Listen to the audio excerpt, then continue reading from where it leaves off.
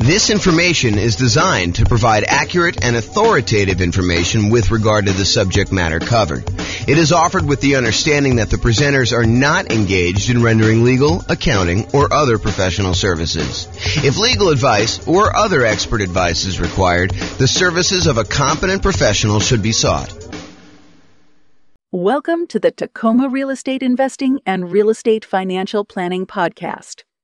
Learn all about investing in real estate in Tacoma, Washington, with a combination of real estate financial planning and modeling with numbers specific to Tacoma, plus syndicated, more generalized recordings of live and pre-recorded real estate investing classes, not all of them specific to Tacoma. Be sure to stay tuned after the podcast for a message from our sponsors. So house hacking real estate investing strategy. I'm James Orr. Here are the strategies that we covered a few classes ago. We did a whole class on real estate investing strategies, and I kind of walked you through an overview of all the different strategies in that class. And then my intention was to give you a big picture in 1 2-hour class and then dive deep with both a qualitative deep dive and then also a quantitative deep dive of like how these function toward you achieving financial independence. So you'll see numbers tonight on house hacking and some of the other ones we just did so you can see the comparison.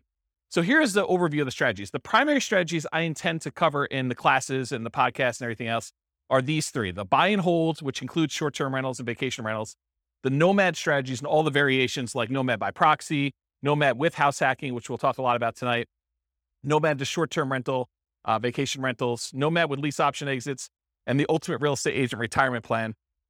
So all the nomad ones are part of that group, and then house hacking. So the third one, this is the final in the triad or trilogy for the primary strategies that we're going to be focusing on. So those are the 3. Then we've got the whole group of these secondary strategies, which there's probably a lot of podcasts or a lot of people that kind of teach this, but it is not the primary focus of what I intend to cover in the podcast and the classes. So I'll tend to focus more on the 3 primary buy and hold, nomad, and house hacking and the variations of those.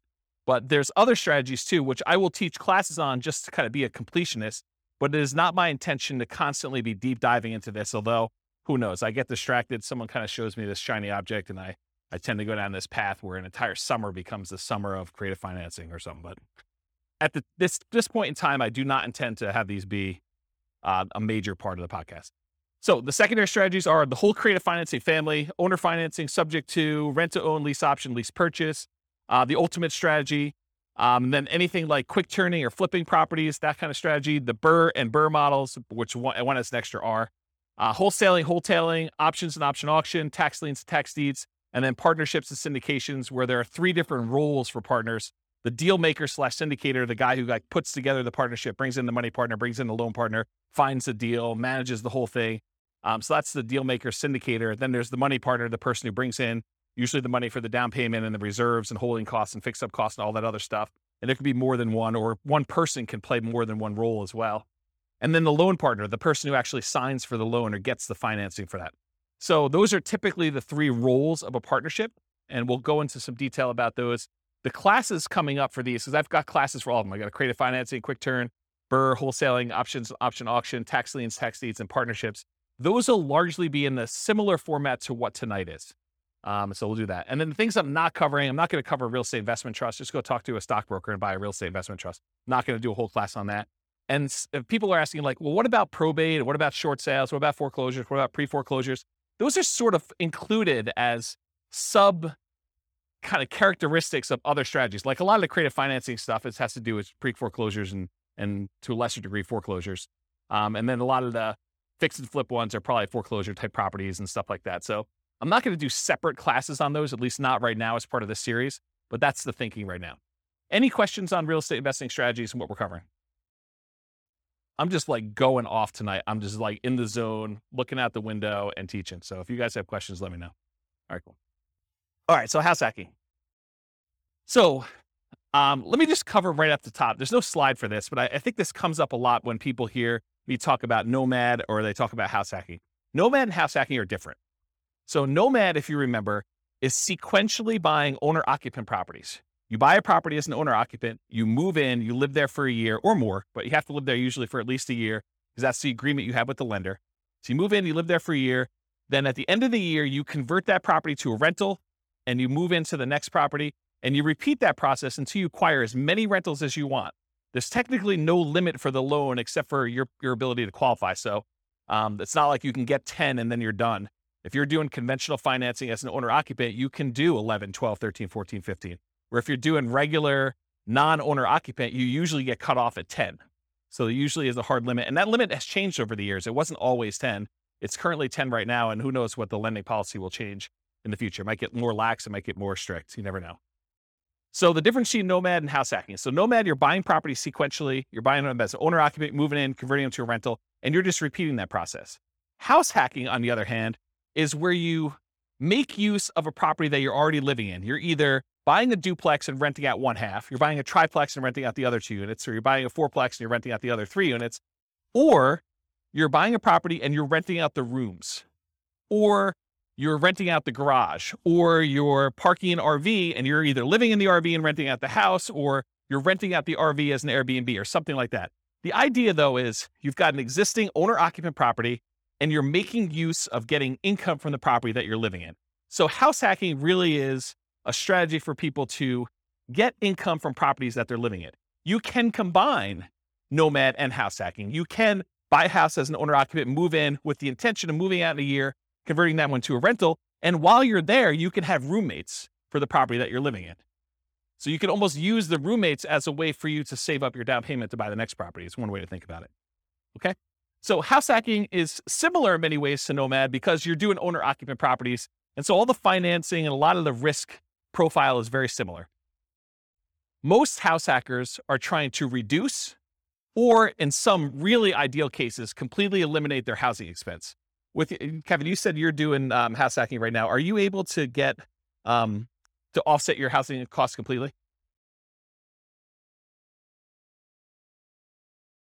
Okay, so Kevin said that he's able to, in Northern Colorado at least, completely subsidize his housing expense with roommates via house hacking. So he's combining house hacking and Nomad at the same time, but you're doing the house hacking, you're able to basically live for free, or very close to it. I think you said you were up 100 last year and you're down 100 this year. So your actual cost out of pocket now is $100 to live. Yeah, so that's amazing. So most house hackers are trying to reduce or completely eliminate their housing expense. Mathematically, though, if you really step back and you think about it, you just kind of think about like this whole thing is a big black box with numbers in and numbers out. House hacking looks almost identical to getting a side hustle, right? You could, instead of renting out a room for $700, you could just get a side hustle for $700. It looks the same. And then you don't have someone living in your house. But the nice thing about house hacking is if you've got extra space in your house and you're willing to put up with a lot of the inconveniences of having people there, there's some pluses, but I think a lot of people think that there's some inconveniences with it. But if you're willing to do that, you don't have to go get the side hustle and do the extra work. So you don't have to go out and put in hours in order to trade for that. And you can actually get some extra income from doing it. So when we do the modeling, though, in the Real Estate Financial Planner software, I model it like a side hustle. So all I basically say is during the period that you're house hacking, you tell me I've got 1 roommate, 2 roommates, 3 roommates, whatever it is, and I take the roommate rate, and I say you've got an extra income source. So it's an extra job in there that brings in whatever it is, $650 a month or $1,300 a month. And so mathematically, it just appears as though you have extra income on the owner-occupant property. You've got all your normal expenses on the property you have, but then you're getting a rebate on that from the extra income source. Does that make sense? Okay.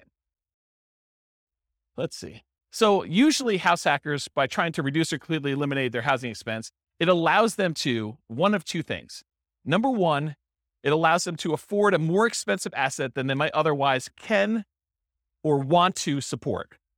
So it could be, they buy a duplex, which is more expensive than they normally want to buy as a house. But because they're house hacking one of the units, they can afford to do that. And the big benefit of doing it that way is instead of buying whatever the price of houses are in your market, $400,000 single family home, maybe you go buy a $700,000 duplex where you're going to rent out one half of it, and your rent from the other unit helps to support it so that for you, it looks like you're buying less than a $700,000 property because maybe you couldn't qualify without that rent coming in from that one half. Or you go buy a fourplex, which is almost 4 times as much. So then you have this larger asset base that's being paid down with debt, and it's appreciating if your market's going up. And so you're getting the benefit of owning a larger asset when you do it that way. So that's one of the reasons why someone might do it. Or they can get the rent coming in from their property. Like let's say you're renting out a couple bedrooms, you could take that extra income, and instead of buying a larger house than you can afford, Now you can take that extra income and you can use it to invest in something else. You could use it to save up for a down payment on the next property you're going to buy, or you could use it to buy stocks or bonds or commodities or Dogecoin or whatever you want to do in order to take that extra money and invest in something. All right, did I cover everything I had on there? Oh, I do need to say this. So just because house hacking does allow you to buy these larger assets like a fourplex or something, you still need to qualify for the loan. So you can't just go out there and say, oh, I'm going to go buy a $5 million house and try to rent out the rooms. You need to qualify for the $5 million house to do that. And the benefit of doing like a duplex, triplex, or fourplex is that most of those are going to come where they're rented, or at least they've got the likelihood that you're going to get rent on them. And those rents could be used to help you qualify for the property when you're doing your acquisition. It is much harder to qualify with the roommate thing. Although if you have roommates that you are in your current property, your lender will oftentimes allow you, if you're going to take those roommates with you, to continue to use those as part of your qualification process. So be aware that that is also a possibility too. Okay. Any questions on this? We good? All right, cool. Exceptions. So tonight I'm going to go over a whole bunch of things on your handouts. You guys got this real estate investing strategy profile thing. So you'll be using this to kind of characterize the house hacking strategy. And you may be saying, James, you described this thing as whatever it is, but really, can't you do this? And the answer is yes. There's lots of exceptions to what I'm going to say. I tried to use the most general case, but there are lots of ways you could say, but can't you sort of do it this way? Yes, you probably could. It may be unusual, and so I'll try to stick to what's most common, but there are exceptions to a lot of these things. So beware, just because you don't think there's a chance that X can happen doesn't mean it won't happen. My intention with tonight's class is that this is a starting point to give you a lot of background information about how the strategy works and how I think about it, but really do your own research to verify everything I said. You should not rely on me. Okay? Any questions on this? Sweet. All right, so house hacking variations. Let's just kind of start going down what we're going to be covering tonight. So there's traditional house hacking. When you have traditional house hacking, you typically go buy a house, single family home as an example, and you're usually going to put 0% down if you're going to get a VA loan. And VA loans allow you to buy single family homes, duplexes, triplexes, or fourplexes. They require that you be a veteran. So you have to have served in the military and have veteran benefits, VA benefits. And you could use that up to a certain limit. You're not limited to just one. You're limited to the actual the benefit you have from the VA. So you could possibly use your VA benefit for more than one house if you happen to be in an area and to find a property that's inexpensive enough. Or if you sell your VA property, then you could reuse your benefits, although it's a little bit more expensive to use them on a second time. So VA is usually a specific loan program that you have to be a veteran to get. It's a nothing down loan program. Instead of having PMI, private mortgage insurance, which private mortgage insurance is an insurance that the lender requires you get when they make you a loan where you put less than 20% down, it protects them in case you default.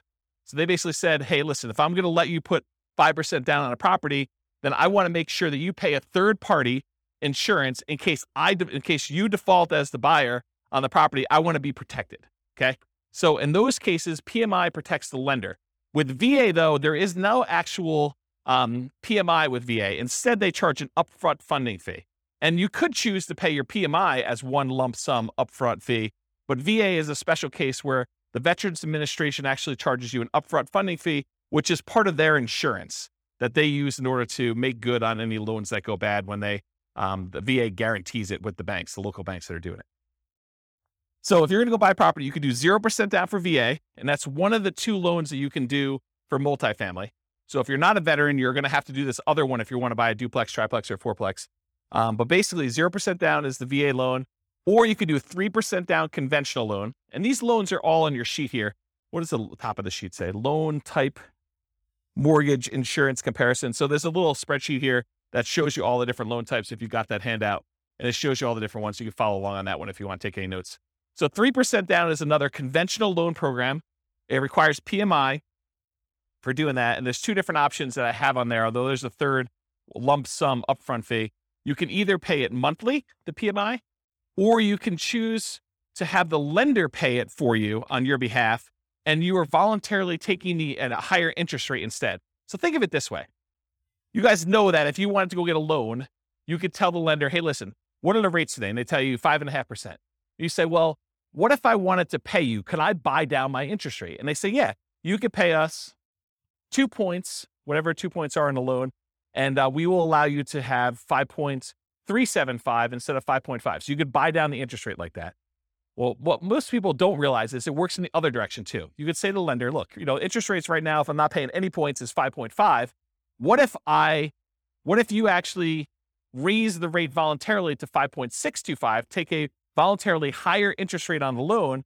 The lender would then give you a credit back, which could then cover some of your closing costs, not your down payment. You always need to have that 5% down or 3% down or 3.5% down, that you can never get rid of the down payment portion of it.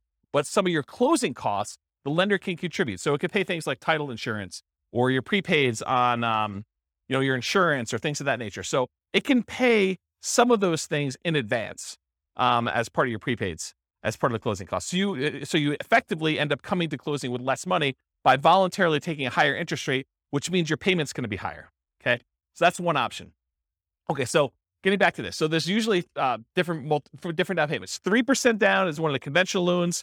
There's really 3 types of ways to pay PMI: lump sum upfront, which I don't have on that sheet. There's lender paid, and I show you the difference of the interest rates between lender paid, or you can pay it monthly.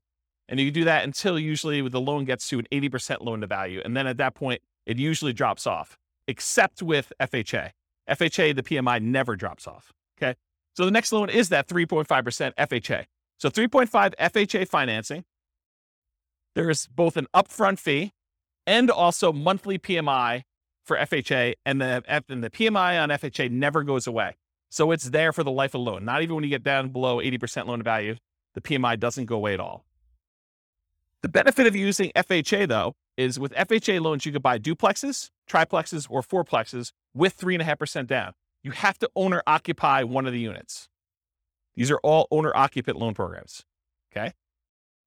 So you can buy single family homes, duplexes, triplexes, or fourplexes with FHA, all for 3.5% down or 5% down. There's a 5% down conventional loan program. Again, it's the same PMI options as a 3% down conventional program. You don't need any special, veteran benefits or anything to get those. And that's typically what most clients are using to do Nomad. They're using 5% down. Okay. So traditional house hacking, down payments are usually going to be 0, 3, 3.5% for FHA, or 5. And the 0% down is usually VA. And so if you're doing multifamily, it's going to usually be the 0 if you got VA benefits, or 3.5 if you're doing FHA.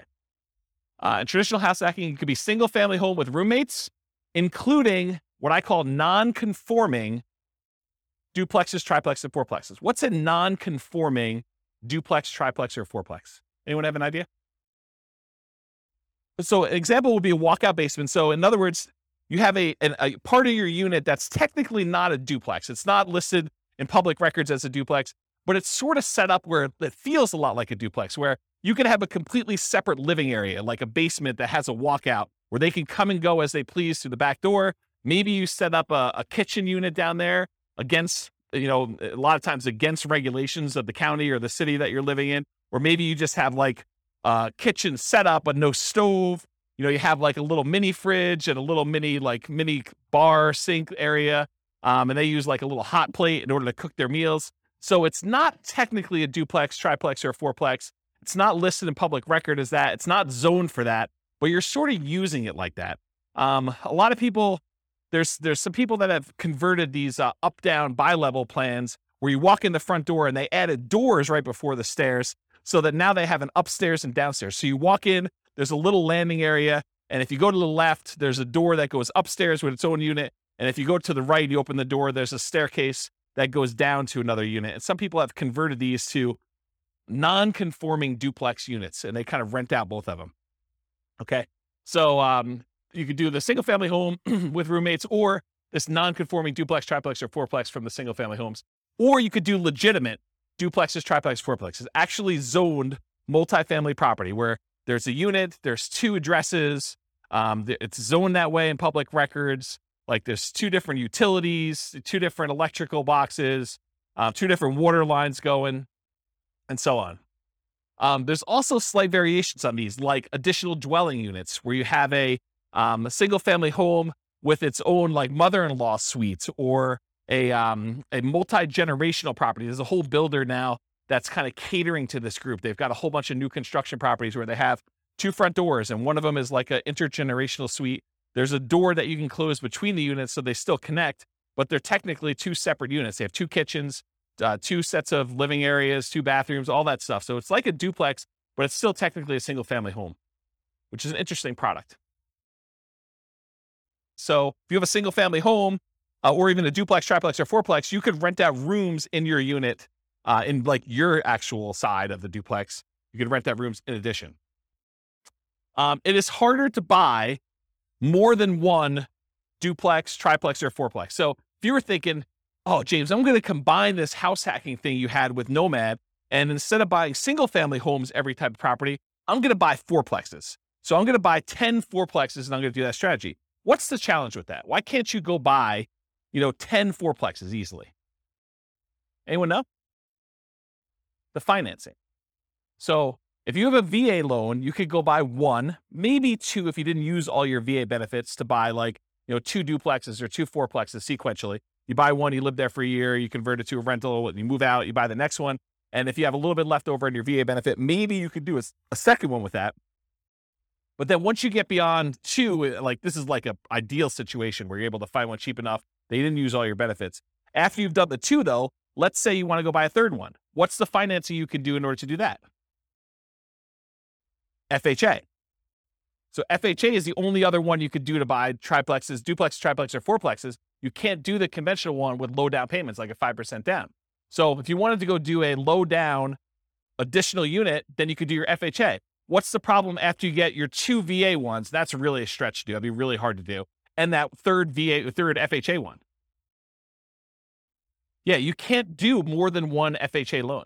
There's some really weird exceptions, like if you move more than 100 miles away, or you had one and you inherited one from your parents because they died and you kind of took over the loan or whatever it is. But they don't usually want to give you 2 FHA loans. There's some really rare exceptions, but for the most part, it's going to be very, very difficult for you to be able to do 2 FHA loans. So it's going to be really hard for you to buy that 4th duplex, triplex, or fourplex if you're trying to do this in series without putting a lot more down. Then you got to go put your 15% down for a duplex. I think there's a loan program for doing that as an owner occupant. Otherwise, it's going to be 25% down for doing any type of multifamily. Even if you're moving in, well, maybe there is a 20% down owner occupant. I don't know the answer to that. I'd have to check with a lender to find out. But I think for most of those, they're going to probably be 25% down for the multifamilies after that. So there's really no way to do these really low sequential down payments for acquiring these large numbers of multifamilies. Primarily, you're going to be doing 1, maybe 2 if you're lucky. If you happen to be a VA, a veteran, and you can get a VA loan for 1, or maybe you met your spouse in the military, you get 1, your spouse gets the next one. Maybe you're able to squeeze out a third one because one of you didn't use all your benefits. And then you go to the FHA for her, you do the FHA for him. Maybe you can get to that. But I mean, you're talking about like the stars having to align and it being like perfect. The chance of you doing it is really, really, really hard. So a lot of times we'll just say, we're going to stick to single family homes. So you could do as many of those as you want. You buy 5% down every year for as long as you want to go. Okay. So that's why we typically don't do these multiple multifamily properties in a row. All right. So that brings us to our next variation of house hacking, Nomad with house hacking. This is just combining that idea of having roommates or buying a duplex and then sequentially buying a new property every year. And in most cases, it's going to be a single family home. And I think we just covered why, right? So you're going to be doing single family homes, Nomad with house hacking. And if you guys can't, it was last week we did Nomad, right? Yeah. So last week we talked about Nomad and how you're doing that sequentially with house hacking and what those numbers look like. I'll cover that again tonight when we get to the numbers, but you'll see it's a pretty impressive strategy. So I call Nomad with house hacking, the alternative name for it is sequential house hacking, right? When someone goes and they house hack repeatedly and they're buying, house after house after house, and they continue to house hack, that's sort of like what Nomad with house hacking is, right? Sequential house hacking. House hacking with traditional buy and hold. So sometimes you'll go and you'll do your one house that you live in and you get a roommate or 2 or 3 or 4 and you live there and you're getting really nice extra income, or maybe you're living for free or significantly reduced. But then in parallel, you're using the down payments that you're saving up from doing your house hacking in order to go out and buy 15% down or 20% down or 25% down traditional buy and hold non-owner occupant where you're not moving into those properties. Does that make sense? So this is like you go and you get yourself living for free so that you can build up these down payments really quickly. And then you're acquiring 20% down or 25% down or 15% down with PMI, or like non-owner occupant properties as quickly as possible in parallel. So that's house hacking with traditional buy and hold. And then the last one is house hacking with short-term rentals. If Kevin wanted to, he doesn't have to have roommates in his property all the time. He could have opted to keep a room or an ADU, additional dwelling unit, or the mother-in-law suite or whatever he had, and actually choose to Airbnb them out to someone. And he could have people there on weekends and holidays and stuff like that instead of having roommates all the time. And the economics are you typically get higher rates than you get for having just long-term roommates, but there's more work involved and more upkeep, and you tend to have a little bit nicer property in some cases. Not saying Kevin's is not nice, but like that's how it typically is for Airbnb, although there's lots of variations from what I imagine. So, okay. So that's house hacking with short-term rentals.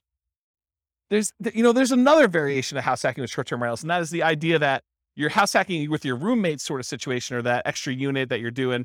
But you can also do what we talked about in the nomad with short-term rentals, where you are nomading, and then once you convert it to a rental, then you are converting those to short-term rentals. So you're kind of buying properties that would make good short-term rentals. Maybe while you're living there, you rent out a room or an extra suite or something like that. But then a year later, when you go buy your next owner-occupant property, maybe you convert that property to a full-time, full house short-term rental or something like that. So it's kind of a twist on that one too.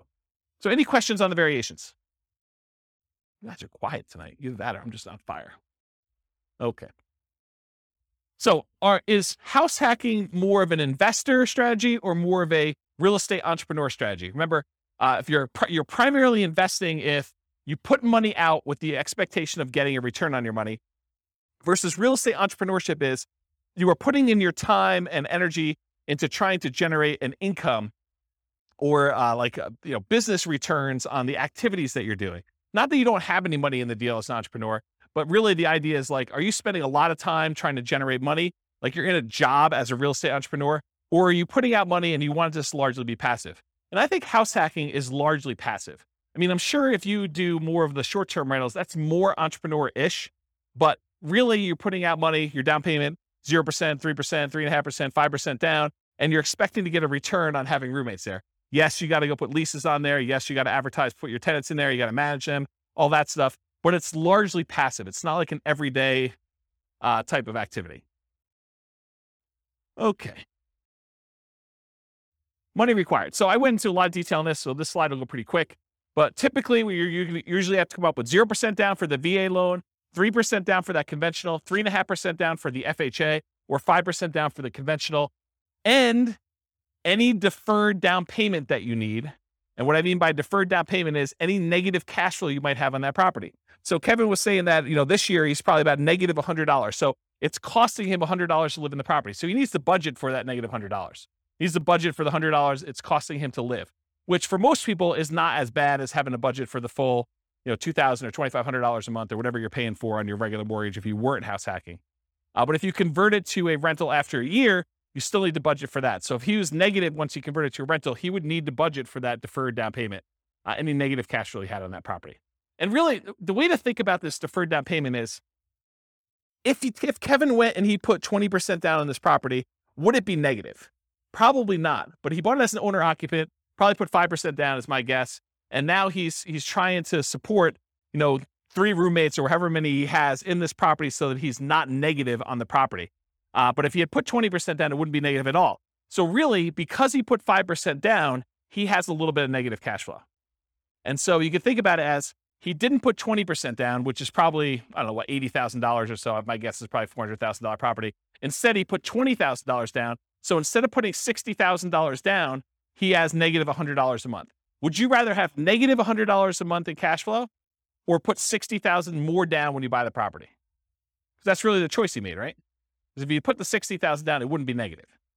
So it's really a deferred down payment. He's paying that $100 a month over time until rents go up enough where he no longer has negative cash flow, which is going to be a lot less than $100 a month until it gets to $60,000. He's going to come out ahead on that deal.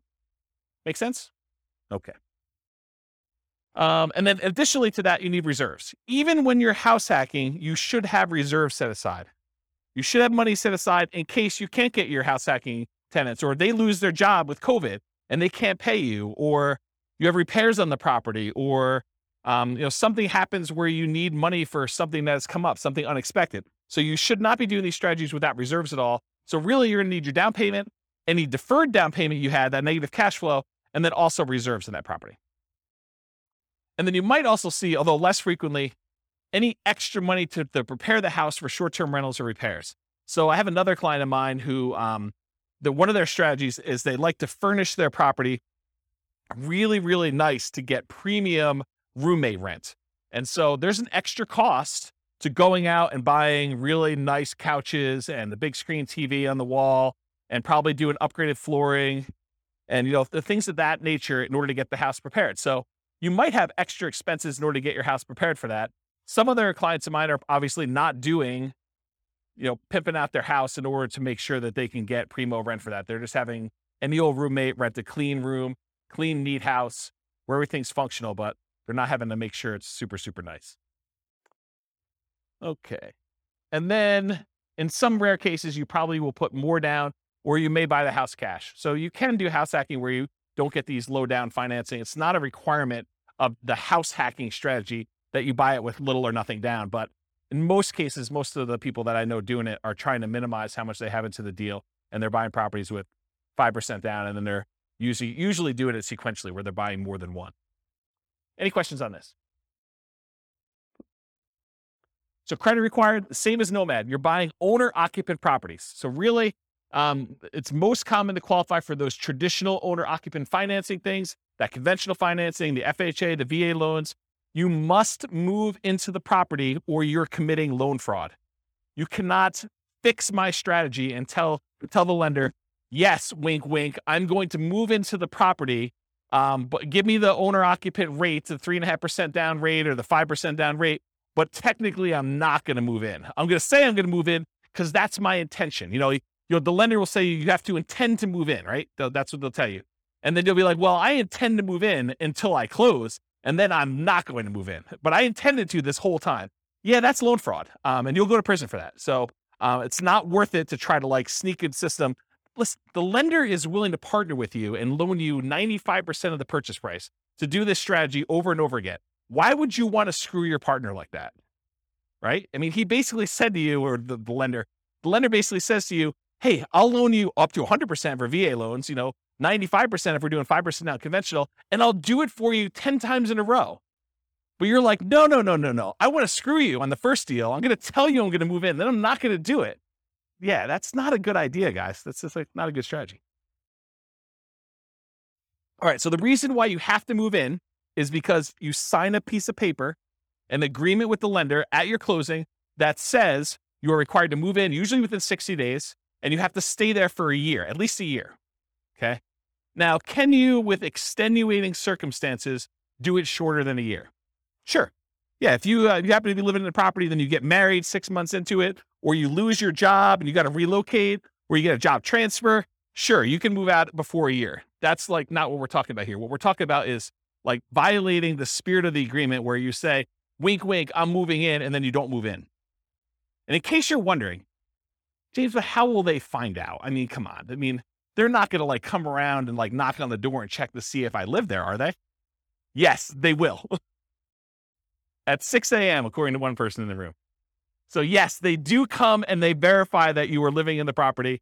They spot check it. It's not like every single one's going to do it, but they will do that. Okay? So typical credit score needed for doing these loans, it's all on that worksheet I gave you, the loan one. There's a list for credit score, minimum credit score in there. The typical credit score for most of these programs is 620. There are some exceptions, maybe down to 580, FHA and VA. Better credit often will get you a better interest rate, although I don't think FHA varies based on credit score, and lower your private mortgage insurance.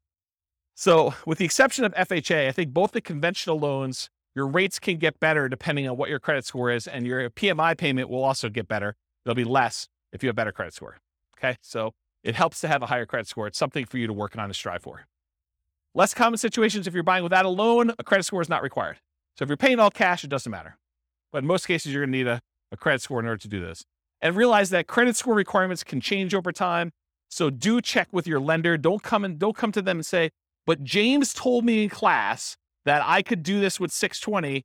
you're required to give me that loan. No, that's not how this works. The lender will tell you what is required to do your loan, and then that's the rule you need to kind of do it with. It doesn't matter what I say. Okay? Any questions on that? Sweet. All right, so here are the Fannie Mae regulations for qualifying for a loan and how they look at rents on your owner-occupant property. So I'm going to read this to you, and then I highlighted in red the section that talks about how they deal with house hacking. So the title of the section is Treatment of the Income or Loss.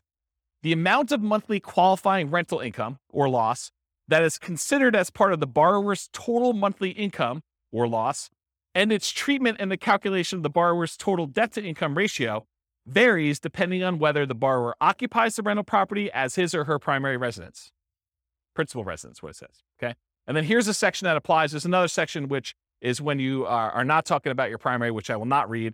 But since it's a class on house hacking, I do want to read this section to you as to how they qualify you for the loan. So if the rental income relates to the borrower's principal residence, and then there's 2 bullet points. Bullet point number 1, the monthly qualifying rental income, as defined above, it's before this section, must be added to the borrower's total monthly income.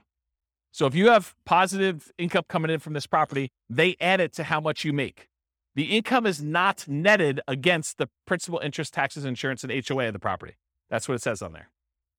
The full amount of the mortgage payment, principal, interest, tax, insurance, HOA, must be included in the borrower's total monthly obligations when calculating the debt-to-income ratio. So what they basically said is any rent you get on the property counts as income to you. It's like what I just told you, where it's like a job. It's like a side hustle. So if you're getting $650 a month from a roommate, it assumes that you're making $650 a month extra as income. And then you still have to have the full principal, interest, taxes, insurance, and HOA that you qualify for as a obligation, as a debt that you're qualifying for when you do the debt to income. So how many people, don't raise your hands, how many people think it's a good idea that when you get a roommate, one of the benefits is they could slip you cash under the table and you don't pay taxes on it? Is that like a good idea? No, it is not a good idea, okay?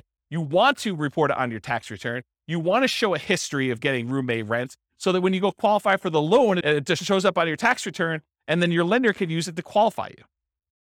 You don't want to go and think short term and think, oh, I'm going to save myself a couple dollars and I'm going to not pay taxes on this income I got from my tenant.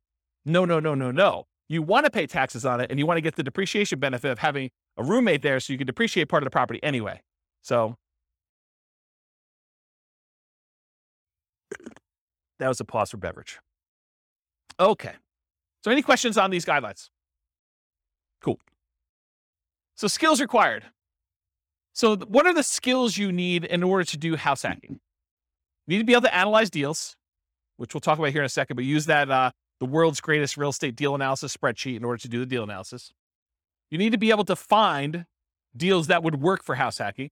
You know, what we might call cash flowing deals, although the kind of criteria you have if you're going to use it exclusively as like a roommate place or exclusively as a duplex, triplex, fourplex, and you're going to plan on living in one of the units forever is a little bit different than the criteria you might use as if you were thinking you're going to nomad out of this thing in a year and you wanted to convert it as a rental, right? So you need to find cash flowing deals or whatever the equivalent of that type of deal that makes sense for you as a house hacker. You need to get good at acquisition financing, know about VA loans, know about FHA loans, know about the conventional loans for owner occupants and how those work, how the numbers, how they qualify you, how debt to income is calculated, or talk to a lender and make sure that you understand how you are qualified or are not qualified and what you need to do in order to become qualified. And then finally, I think the last skill is property management skills. So you need to know either one of two things. You either need to know how to manage your property manager if you're going to have someone else do it, which is probably going to be for like your duplexes, triplexes, and fourplexes. It's probably not going to be for roommates. I don't know of any property managers that are focusing in on roommates. It might be a niche though. It might be an opportunity for the right property manager to be like a roommate finding property manager, which would be interesting. I don't know. Yeah. There's probably some liability there. Yeah, I don't know. I'll think about that, but there might be a niche for that. I don't know. So either you got to be good at doing managing your property manager, which is usually going to be the duplex, triplex, or fourplex situation where you're renting out the other units where you're not living with people, or you're managing the property yourself. You're managing the duplex, triplex yourself, and you're not hiring a property manager, or you've got roommates and you're kind of doing it that way. Or if you're doing short-term rentals, you got to get good at that type of property management. So really it's kind of like the skills of property management, depending on which way you go to do that. Any questions on skills required? Does that make sense, everybody? Sweet. Stability. So I've been discussing this last few weeks, and I probably should still go look up this guy's name. It's like the third week in a row I don't know his name. It's kind of embarrassing. So it's the guy that writes the Farnham Street blog. If anyone knows his name, let me know. I could go look it up. I get the newsletter every week. So basically, he sent out this has got to be a few months ago now. He sent out an email talking about this concept of things being actively stable or passively stable. Actively stable, if you don't take action, it's going to kill you. You're going to lose money. Something bad is going to happen. Versus passively stable, in that, if you don't do anything with it, then it'll be fine. It'll kind of like, it'll self-balance, it'll self-neutralize, where nothing bad is going to happen to you. So real estate inherently is actively stable. So it's a strategy where if you don't take action, things will happen to you. If you don't pay your property taxes, you'll lose the property. Someone will put a tax lien on your property. If you don't do it for enough time, then they'll execute on the tax lien and they will foreclose on the property and you'll lose ownership of the property. So in that case, it's always active. But there's kind of like variations within active in my mind. If you got an interest-only loan, knowing that at some point you're going to have a balloon on that loan and you're going to need to pay off the balance of it, that is more active than getting a 30-year amortizing loan that will just kind of automatically pay itself off after 30 years. So if you think about, doing fix and flips, where if you don't actually go out there, do the work, fix up the property, either sell it or rent it out or something like that, that is an active strategy where if you don't do something about it, it'll hurt you. Versus more of a buy and hold property with a 30-year fixed loan, you get a property manager in place, and it sort of just hums along. Maybe you have to manage your property manager a little bit, but it's much more passive than like a fix and flip as an example of that. So house hacking is actively stable. And I think short-term rentals are a little bit more active because there's more activity involved. So in general, this is a pretty active strategy. Did you look up his name? Yeah, I'll have to think about it. I should just look it up. Maybe send me an email. All right, scalability. So how scalable is house hacking? And I used to have an extra slide here where I talked about, real estate in general gets you to just really big picture. Real estate in general gets you to $1 million net worth, $10 million net worth pretty easily. But in order to scale above 10 million, you need to do different things. You need to be thinking differently. You need to be buying different types of investments. And even beyond that, it's much, much harder to do real estate to a, much larger scale than, 10 million as an example. And 10 million is relatively arbitrary. It's not like an exact number. So how scalable is house hacking? Is it something that's going to get you to 10 million? And the answer is probably not, right? I think house hacking could get you to that kind of like, 1 million to maybe pushing 10 million if you're doing more sequential stuff. But house hacking just one property where you get roommates, that's really not going to get you to these big numbers.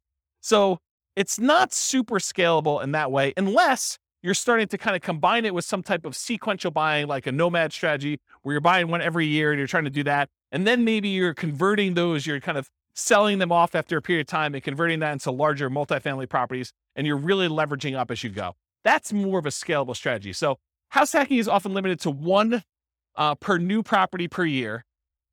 And as soon as you're repeating the process as a nomad with house hacking, I think I talked about that, like if you're going to do that. And then from that perspective, it's hard to scale because you're only able to do one a year. If you had an unlimited amount of money and you were buying properties where you're not moving in, you could buy 10 a year. But with house hacking, you got to buy one per year. And that's one of the reasons it's not super scalable. It could increase speed with short-term rentals where you could buy a second home with 10% down in parallel every year. You could also do it where you're buying traditional 15% down, non-owner occupant, 20% down, or 25% down, non-owner occupant in parallel as well. But from another perspective, it actually is more scalable because it requires less down payment. Instead of having to come up with 20% down, you can come up with 5% down. So from a down payment perspective, it seems like it actually encourages scalability because you can acquire more properties with less down payment. So in that way, it's more scalable. But in general, I think it's one of the slower strategies at first, although it does help you also build up down payment. So I don't know, there's that to be said.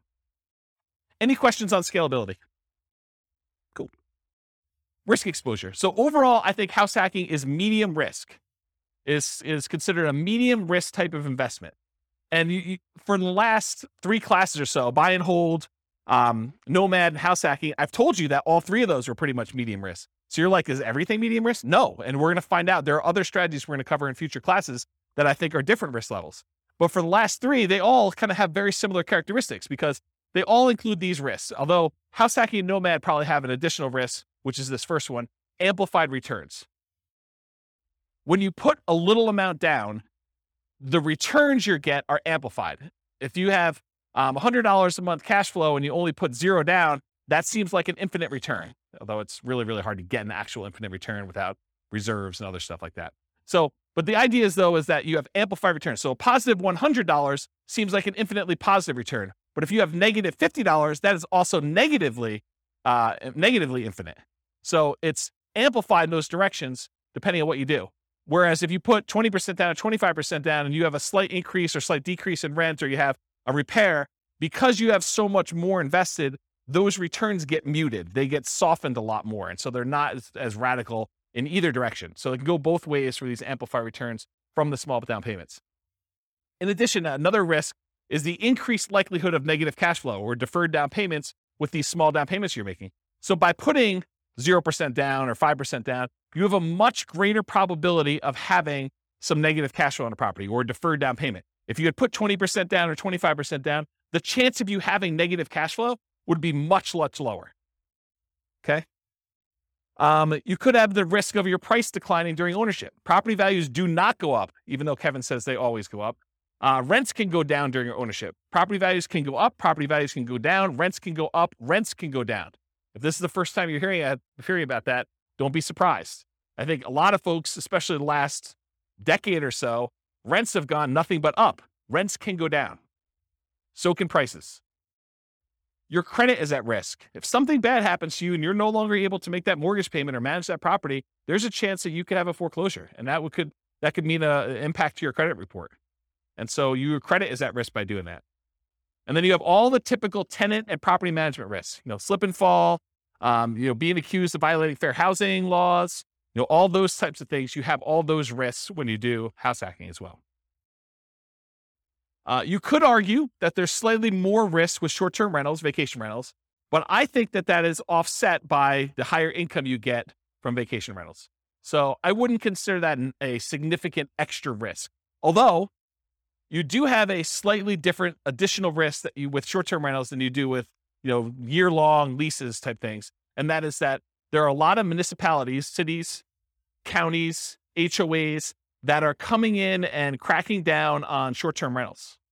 And they're saying, hey, we are not allowing short-term rentals anymore. So I think there is an additional risk that you could see your short-term rental go from something that you were able to operate to something you are no longer able to operate because your HOA or your city or your county came in with additional, more restrictive rules and limited your ability to do that. Does that make sense? Okay. Also, insurance companies. I've heard some insurance companies are not allowing short-term rentals. You need to go get a specialized insurance company to do this. Okay, so profit speed. How quickly do you make money? And what size or magnitude of money do you make at one interval? So with house hacking, you typically can start seeing a profit immediately. That's one of the differences between house hacking and nomad. Is nomad, you buy a house, you live there for a year, and unless you're house hacking while you're nomading, you're not getting income on that property for a year. You got to support that property until you go and convert it to a rental. That's potentially problematic if you need income right away. With house hacking, you move in, you can get roommates right away. Of the people that had roommates in this thing, how many have moved in like that day had roommates? Yeah, so like 3 people in the room already had roommates when they moved into their property. So you could be earning money like that instant. In fact, you probably got down payments, security deposits, and everything in advance. So you probably got those up front. So with house hacking, you typically start seeing profit right away. Rents and security deposits are typically paid in advance. Short-term rentals while you're still living in the property may increase your cash flow. It's not common with roommates, but using a property manager can slightly delay your time to receiving cash flow.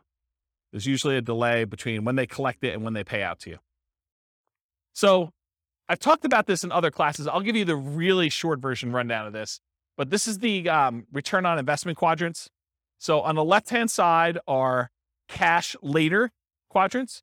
That's appreciation and debt pay down. Those are the things you get later on when the property value goes up over a number of years. You pay down a loan over a number of years. Your amount of equity you have has usually gone up over that time. So this is usually money that you see over time. And then the now stuff, cash flow and tax benefits. So if you're getting rent from your roommates, that's the money you tend to see right away. And then the tax benefits, which is usually depreciation, you usually see that either in your paychecks because you went and you increased your exemptions, or at the end of the tax year when you get a larger amount back in your refund, or you had to pay in less of the amount that you owed. Kind of that's how that works. So those are kind of how the quadrants work. The ones on top, appreciation and cash flow, those are speculative. You're kind of like market dependent. You're relying on things to go your way, like property values going up or rents kind of remaining where they are or rents going up. And the ones on the bottom, debt pay down and tax benefits, those are sort of like the base of the pyramid where contractually you get debt pay down no matter what the market does. If you get a 30-year loan, you're paying down a certain amount of debt with every mortgage payment, whether you like it or not. Okay, that's what the debt pay down portion is. And then tax benefits, unless the tax law changes, you're getting depreciation for 27 and a half years, whether you like it or not. Okay, so those are the two kind of like baseline ones that are not market dependent. They're less speculative. They're only speculative if you stop making your mortgage payment, or in tax benefits wise, if the tax law changes and you're no longer able to take depreciation. Okay, so we talked about that. Any questions on profit speed and profit size? Oh, I'll comment on size. So the interesting thing about house hacking is it has the potential of bringing in more cash flow than a lot of other strategies. Because if you think about renting something by the room, that is one of the strategies listed on how to improve cash flow. It tends to be a higher cash flowing thing. Like if Kevin were to move out of his property and he were to actually charge rent for his position there, he probably could get more rent than if he just converted it to a regular straight up year-long lease. He'd have 5 different roommates or however many he has. I don't know exactly how many he has, but he might have 5 different roommates in there. One that was his position before, and these 4 other ones are all renting rooms, and he's collecting a much higher dollar amount. So from a perspective of like magnitude, the cash flow quadrant in this kind of like return on investment quadrant thing here would be typically larger than it would be in other strategies, more so than a lot of other strategies. Maybe not short-term rentals. Maybe short-term rentals is a little bit higher. But then otherwise, appreciation and debt pay down are the same. From a return on investment standpoint, they get larger because your down payment is smaller. And then the tax benefits are going to be fixed no matter what strategy you're doing. Although if you're putting less down from a return on investment characteristic, that tends to be a little bit higher because you're putting a smaller amount down and the amount you're getting is fixed. It's based on the price of the property. Any questions on profit speed? All right, cool. Finding deals. How do you find house hacks? How do you go find a duplex or triplex or fourplex or, a room with, a house with additional dwelling unit or mother-in-law quarter? How do you find those? Patience. Yeah, they are harder to find around here. That's true. Although Greeley's got a lot of duplex, triplex, fourplex. Not as much Fort Collins or Loveland. So the most common methods for finding these, multiple listing service, that's where the overwhelming majority of them are going to show up. In addition to that, you could do for sale by owner. And for sale by owner really breaks down into 2 groups. There's the actively marketed for sale by owners that are going out there, they're listing their property on Zillow, they're putting a yard sign up, they're doing things in order to encourage people to find their property. And then you've got all the hidden for sale by owners. And those you got to find by doing marketing. These are the people that maybe they don't know they're going to sell, or maybe they haven't told anyone they're going to sell, but they want to sell, or they'd be open to selling. Okay. And so those are all the hidden ones. You usually find those by either marketing or networking. In addition to that, can you go find, the rogue duplex or single family home with a mother-in-law suite or something like that from a wholesaler? Can you do that? Yeah, I think that comes up, but I think that's more of a secondary, more unusual strategy for you to find these types of properties. Any questions on finding house hack deals? We got one more slide on finding stuff. So when you're looking inside the MLS, you could definitely set up searches for show me all the duplexes, show me all the triplexes, show me all the fourplexes. That's pretty easy. But then there's a bunch of keywords that I think will be helpful for you if you're searching to try to find house hacking type properties. So additional search terms might include mother-in-law, in-law, or suite. And I would spell suite correctly, S-U-I-T-E. I would also spell it wrong because not all real estate agents can spell. Okay? So I would put it in there as both the correct spelling and the incorrect spelling so that you catch the ones that they don't know how to spell. I'm picking on myself. I'm a real estate agent too.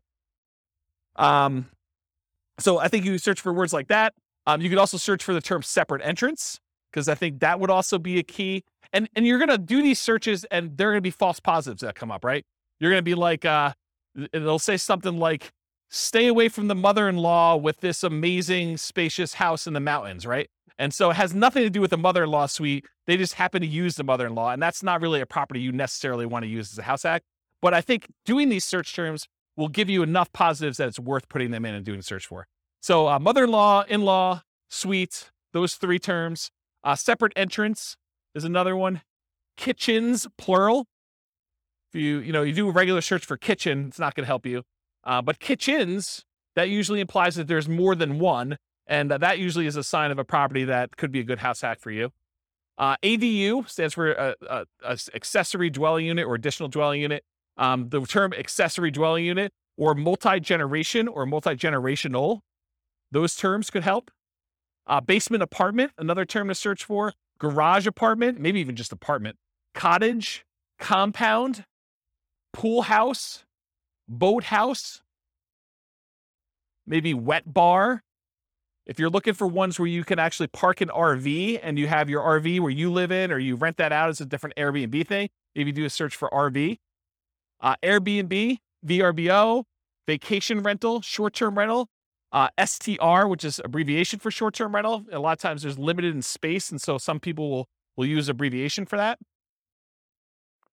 House hack, just do a search term for that. And I would probably do that with space and without a space, because I think some people think it's one word. Roommate, also roommate with a space, without a space. Non-conforming, for example, non-conforming duplex. I wouldn't recommend violating any rules to rent these, but if you're willing to, or if it's something you're willing to go and do the correct paperwork in order to get it converted to conforming, then you might want to consider that. But you guys do realize if you go buy a non-conforming duplex, a single family home that's really set up as 2 different units, that the county can come and say, or the city can come and say, hey, you can't do that. That's against the rules. And they could fine you, or they could force you to kind of clean that up. So if you bought a property and you paid a premium in order to acquire a property that really isn't what you're using it as, that's potentially problematic, right? And there are some people that, at least around here, there's occupancy rules. So if you've heard of the U+2 rule, it means you can live there plus 2 other people. So if you had 3 roommates and you'd be violating the rules. And at least around here, the rules are pretty stiff. I think the penalty for violating the U+2 in the city of Fort Collins is $1,000 per day per person. Yeah. So if you're violating with 2 extra people, it's $2,000 per day. It's pretty gnarly. And there's always talk about whether they're going to repeal that or change it or amend it or whatever. But as of right now, I think that's the rule. And in case you're wondering, they don't really enforce it. That's just sort of on the books. No, they have at least 1 full-time enforcement agent. I think they may have more than one now, where they're actively going around there looking for people doing this. And if you have a neighbor, if you got 4 roommates, you got 4 cars, and you accidentally park too close to the one neighbor's house, they'll just call the city. So you don't want to do that. And they're so serious about it, at least around here, they will make you sign a form when you buy the property and when you sell the property that you acknowledge that rule. And you're supposed to have a copy of that form with every lease that you do. And not having the form is a fine. So if you do a lease in the city of Fort Collins and you don't have that form, then you're violating it. And if they find out, they could charge you a fine for not having the form that says there's a U+2 law and that you agree to abide by it, for not having that if you don't sign a lease with it. Okay? So just be careful about this non-conforming stuff. Don't think to yourself, hey, there's this 8-bedroom house. I'm going to get 7 roommates, and this thing's going to be amazing. Maybe not. Maybe not. Might not work out the way you planned, okay? So definitely check your zoning regulations and your occupancy rules in your city that you're doing that for. Any questions? Is this helpful, this little list for doing stuff? All right, cool. So if you're going to go analyze a deal for House Hack, go download the spreadsheet, realestateFinancialPlanner.com/spreadsheet. You can download it and do house hacking analysis. Now, if you're going to go get a couple roommates, but it doesn't cover your rent, it's going to show negative, right? Right? Your returns are going to be negative for that first year. You've got a $2,000 a month mortgage, principal, interest, tax, insurance, HOA, all that other stuff, and you're only collecting $1,800. It's going to look like you have negative $200. That's because you're living there for negative $200. Right? You're paying $200 to live there. So think about it that way. But then, next year, if you decide to do like house hacking with Nomad or Nomad with house hacking, where you're kind of doing these sequentially, next year it should be very different. And so maybe you run it as if you're going to do it for next year, kind of do your year 2 analysis when you do your deal analysis up front. Any questions? All right, cool. Market conditions. So what kind of market would you want to do house hacking in? Would you want to do it in a market that's declining, where prices are going down, where rents are going down? Probably not. So in an ideal world, you want markets with good cash flow and markets with strong appreciation and rent appreciation. It is challenging in markets with significant negative cash flow, although I'll tell you, house hacking sure helps. And markets with no or negative appreciation or rent appreciation. It's a little bit harder to do in those markets. Any questions on market conditions? Accessibility, availability. In many markets, there are plentiful deals for you to select from the MLS. So it's really just selecting the best one, right? You get to look at a lot of them. You get to decide which one's going to make the most sense for you. In some markets, you're sifting and sorting, trying to find the best of the best, right? Like all the deals are positive 10% cash on cash, and you're trying to find the best 10% cash on cash deal, or one that's got a little bit better. Or maybe you're making trade-offs for location or for condition, or things that are like second and third tier. And in some markets, like our market, it's really, really, really hard to find properties that have positive cash flow right now with where interest rates are, where prices are, where rents are. And so a lot of times that takes the front driver's seat, and then you're making secondary selections based on, location or something like that. You're like, look, this is the closest we have to not being significantly negative cash flow. So of the ones that are available in this part of town or this sub-city or whatever we're doing here, let's go pick the best location in this new construction neighborhood as an example. So it's sort of like that when you're in these markets like this. Okay. Interest rates may be a significant factor whether properties will cash flow or not. It's much harder to cash flow at 5.5% interest rates than it was at 3.0. Just much harder. Owner-occupant REITs can help over traditional buy and hold. So with traditional buy and hold, most of the time we're putting 15% down, 20% down, 25% down, and those are non-owner-occupant rates. If you look on the spreadsheet here, it shows you the non-owner-occupant rates are like, 6.625 versus 5.5 for the owner-occupant 5% down. So pretty significant increase in rates when you do owner-occupant versus non-owner-occupant, at least right now. And that typically holds true over time, but rates vary every day. They can go all over the place. And then finally, verify that you can use the property with the number of roommates you expect and or as a short-term vacation rental before you buy. You don't want to go buy a property only to find out that you can only have one roommate or two roommates when you were expecting to get 4. That would be problematic for you. Okay? Any questions? Cool. Can you use your retirement account to do house hacking? Can you go get a self-directed 401k or self-directed IRA account and use the down payments, use your self-directed 401k or self-directed IRA in order to do down payments to buy like house hacking properties? Nope, it's self-dealing. So you're not able to do that. So not something you can do there. Okay, so let's get into the quantitative analysis. So most of the first half of the presentation or whatever it's been has been primarily going through like how the analysis, how the strategy kind of works. Like one of the characteristics of it, if you think about it from a whole bunch of different perspectives, that's how I think about it. Is like, so what is it from scalability? What is it from down payment? What is it from credit requirement? What skills are required? Now we're going to switch from more of this qualitative approach to numbers. Like how does it perform if you're trying to achieve financial independence? How quickly does it get you there? Especially compared to other strategies. Like if you've got one person in one situation and they're considering a wide range of different strategies, how does house hacking compare to doing Nomad, let's say, or doing buy and hold, or the other ones we get into the future, like doing creative financing or those? So tonight we're going to primarily focus in on the house hacking and how that performs numerically. So I will tell you that I'm going to go through a whole bunch of numbers here, but each one of these could literally be its own class. Like I could break down, house hacking with 2 roommates and spend an entire class going through the analysis of that and how risky it is and, what your net worth looks like there and what your, down payment and how quickly you acquire properties and what the characteristics of those properties are. I mean, we could really spend a lot of time going into detail. I chose to focus on months to financial independence. So how quickly you get to financial independence with my strategies, with all the strategies, so that I could sort of do a fast run through quantitative analysis on a bunch of different strategies rather than getting slowed down by looking at one really, really deeply. But I probably am going to do more full classes on individual strategies or sub-strategies and where we really dig into stuff so that you can understand the nuance. Because once you decide, hey, I want to do this nomad with house hacking, then you really want to know about that one. And it doesn't matter all these other variations as much anymore. Just that, hey, look, this one looks really, really good. Let me learn about that so I can implement it, right? So we'll eventually probably do full classes on those. I will point out it's naive to generalize these results. So these are the results with very, very specific assumptions.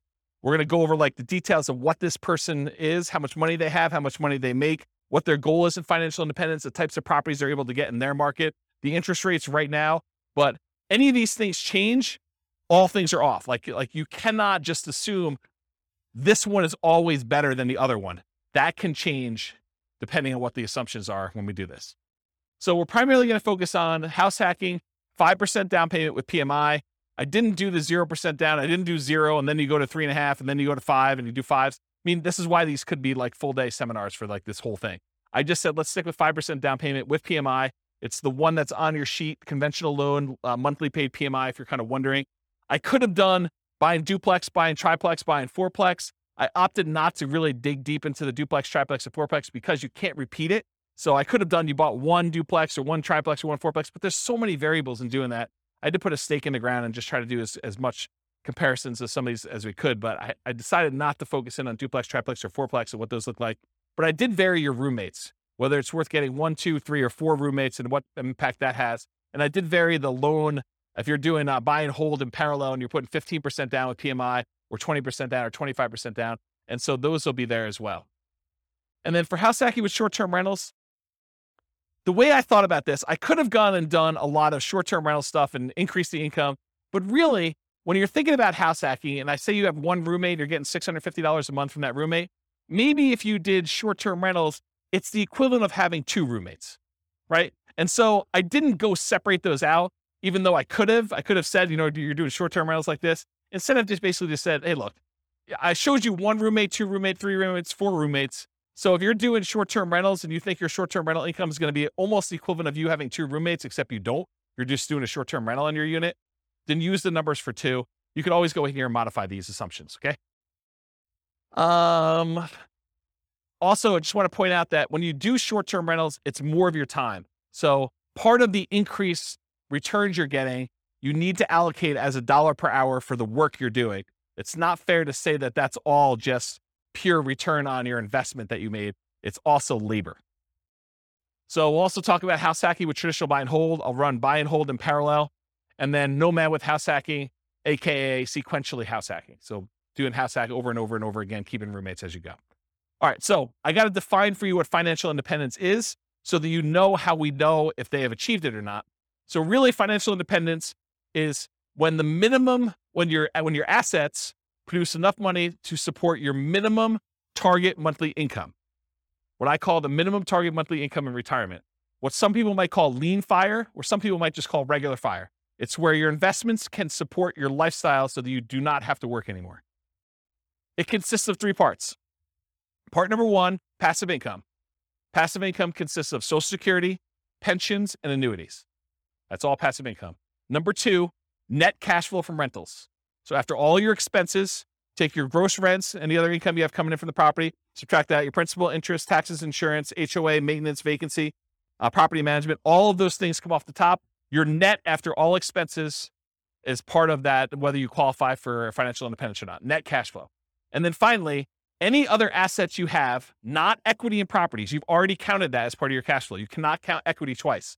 But any other investments you have that you've invested in stocks or bonds or mutual funds or anything like that, maybe you made hard money loans, all of that stuff clumped together times whatever you consider to be your safe withdrawal rate.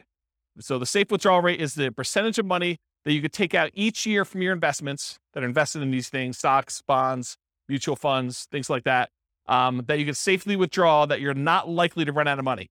And there have been studies done on this. If you guys have heard of the Trinity study, that's a study that talks about using the 4% safe withdrawal rate, where they've done studies based on certain percentages in stocks and certain percentages in bonds, and that you're not very likely to run out of money over a 30-year time horizon if you use 4% to take money out. So if you have $1 million, you could take out $40,000 a year. The $40,000 does adjust up with inflation each year, but you take out $40,000 a year and use that to live on, okay?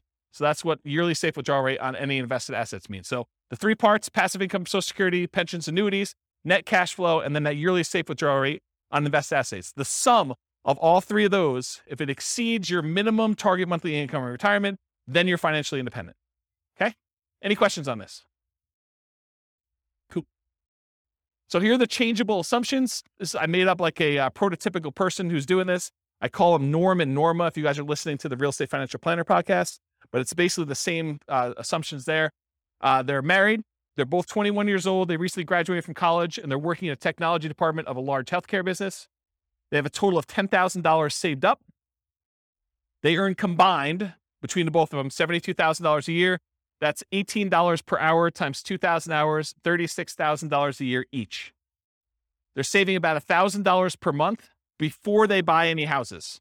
So that's based on them renting. They're renting somewhere for $1,800 a month, and they're able to save $1,000 of their $6,000 a month in income toward financial independence. They are obsessed about achieving financial independence, and they're looking through all these different strategies, trying to find the optimal one for them, the one that both fits their lifestyle, what they're willing to do, but then also gets them to FI as fast as possible and as safely as possible, honestly. They want to find their best path. We talked about that. They're both going to take Social Security at age 67. So we've got that modeled in. And Social Security is estimated based on them working until they're full age 67. But technically, they are, if they stop working early, it should be a little lower than what I have programmed in here. So if they achieve financial independence at age 50, then they're technically not working until 67. So the Social Security that we have modeled in is a little bit higher than that. Any questions on the assumptions? And you could change all these. So if you make $80,000 a year, go ahead and change it. You can go ahead and log in and change all the assumptions for all these scenarios. Any questions on these? Cool. So these are the loans we're going to use on your sheet. So they're primarily doing this 5% down with monthly MI, 5.5% down payment. That's the one I'm primarily focused on in all the scenarios. If they're doing in parallel buy and hold, these are the 15%, 20%, 25% down options. So I'm using those when I talk about the 15% down, 20% or 25% down ones. You got the worksheet for that. So I did this for 60 years, modeled 60-year time frame. Their effective income tax rate for calculating their depreciation benefit is 17.85. I assumed inflation is 3% per year. That mortgage interest rate based on their owner occupant is 5.5%. It does have PMI. I used the 4% safe withdrawal rate, and they're doing that $5,000 a month in their target monthly income retirement. And in an ideal world, if they could get to $10,000 a month, they're not living on that right now, but if they could get there, that would be ideal for them. Okay. Although I'm not using it in tonight's presentation, but that is one of the things that they're doing. Okay. So let's talk about the property that they're using. So there's a $375,000 property. They're buying it for what it's worth. They're not getting a discount. They're not paying a premium. They're putting 5% down, and there's PMI on that. The property value goes up at 3% per year, by the way. It's keeping pace with inflation. 1% of the purchase price and closing costs at the time of purchase. They were not able to negotiate with the seller and get the seller to give them any seller concessions, so they got to come to the closing table with all their own closing costs. The interest rate we talked about, 5.5% for that 5% down, plus the PMI. They're getting 30-year loans. Rent on that property, $2,600 per month, and rent increases with inflation as well at 3% per year. When they're house hacking, one roommate's worth $650 a month. Two roommates, $650 each, $1,300 total. Three roommates, $1,950 for the three of them. And for four roommates, if they're able to buy like a 5-bedroom and rent it out that way, it is $2,600 a month. Okay, so $650 per bedroom. And then 3% of the monthly income is the assumed vacancy rate. 10% is the assumed maintenance rate, so they're putting aside 10% of rents and maintenance. And then 0.75% of the value of the property each year is the assumed property taxes rate. So the initial value is $375. That works out to be about $2,800 and change per year in property taxes. And as property values go up, that property tax number goes up too, because it's always a percentage of the value of the property. And then 0.4% of the value of the property is the assumed property insurance rate. And that is also based on that price, $375, which means that goes up as property values increase too. And in the first year, it's about $1,500. And then for calculating the depreciation benefit, I assume 15% of the value of the property is land. So you can only depreciate the value of the building. You cannot depreciate the value of the land. And so in order to do that, we need to know what the value of the land is. Any questions on my assumptions? Cool. All right, let's look at numbers. Here we go.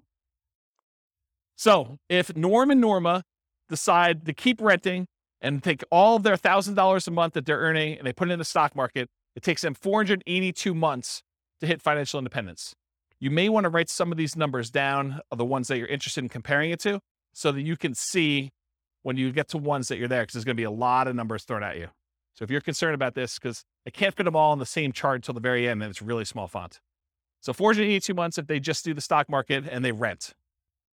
What if they buy an owner-occupant property? They buy a property with 5% down, they move in, they live there. If they do that and they invest in stocks, the amount that they can invest in stocks decreases by a lot. They were saving $1,000 a month by buying a property to live in. They've increased their expenses because it costs them more to buy than it does to rent. Instead of saving $1,000, now they're saving $420 a month. And it still speeds up their time to financial independence, where it only takes them 396 months. How is it possible that somebody who is saving less money and investing in stocks, and the majority of their money for retirement is coming from stocks, how does it speed up their time for retirement? How is that possible? They're saving, instead of $1,000 a month, now they're saving $420. How are they able to get financial independence earlier? The house value doesn't count toward their retirement, right? Because you've got a house, you can't use the equity in the house as part of your equation for whether you qualify for financial independence. So even though the house value is going up at 3%, the stock market's going up at 8%, it'd be worse for them to keep any money in this house, right? So like, what is causing them to be able to achieve financial independence earlier?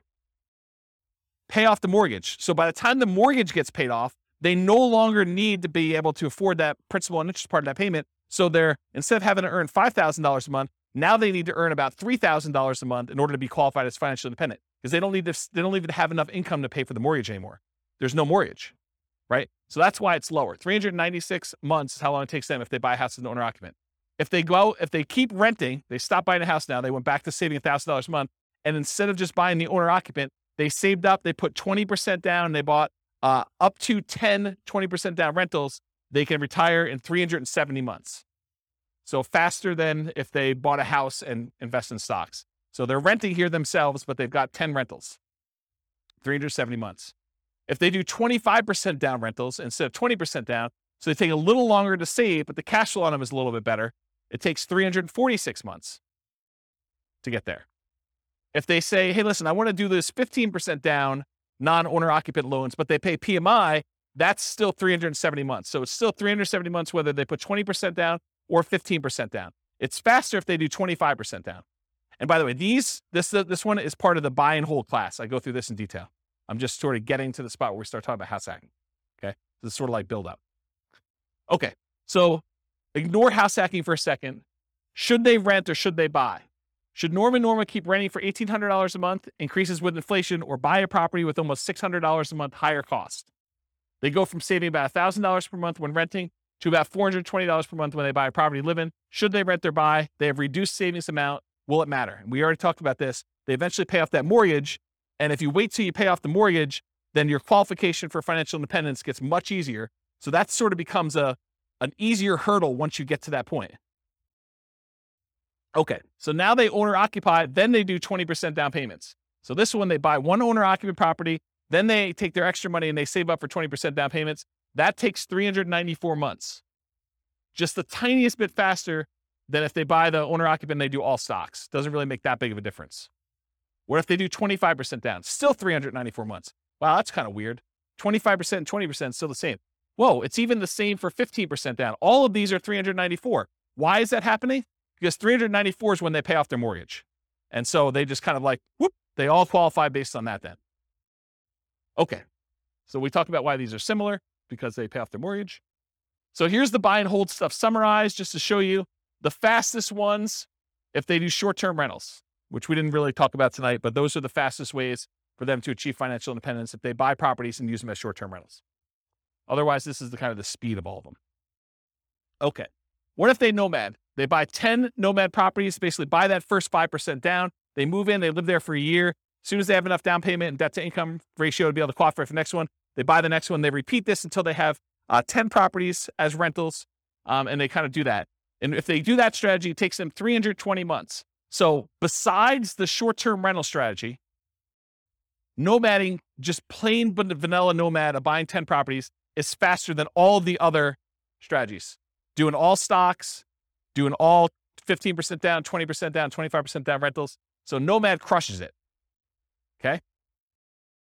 And honestly, they don't even buy their 9th and 10th property until after they achieve financial independence. So they only need to get to 8 before they get those numbers. Okay? Fixer-upper nomad. So this was the buying 10 nomad properties at 5% down, took 320 months. If they go buy a property at the discount, and I cover the assumptions for this in last week's class on nomading, but basically that takes 231 months. So if you're buying properties at a discount and you're getting a little bit better cash flow on those, it's faster. 231 months to buy properties at a discount if you're doing fixer-upper nomad, if you could find them in your market. Okay? If you do nomad by proxy, you have someone else move in on your behalf, either your kids or your grandparents, or your parents rather, or your grandparents. It could take 214 months to do nomad by proxy. And go watch last week's class and go find the details of that, because there's a lot of nuance to what is involved in that. Okay.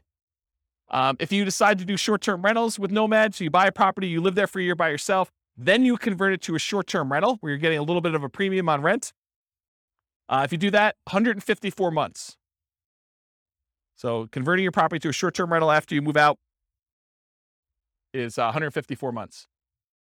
So now we're going to talk about nomad with house hacking. We covered this last week, but it kind of straddles both realms, right? We have nomad, but then we also have house hacking. So essentially the same as getting a side hustle, which you talked about, extra income each month.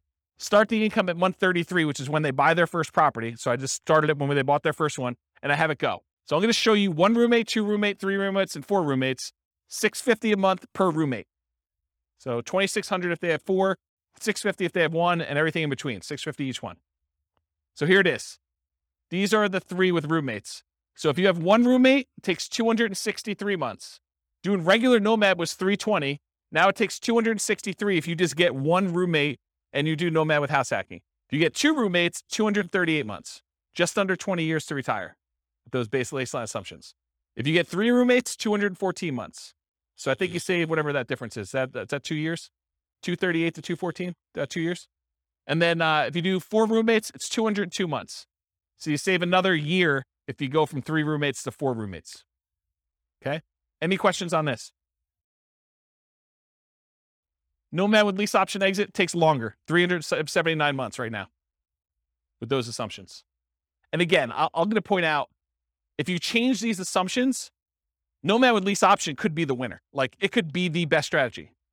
But with the assumptions I use and their starting position and all this stuff going on, it just works out that they don't do very well with it. You have questions?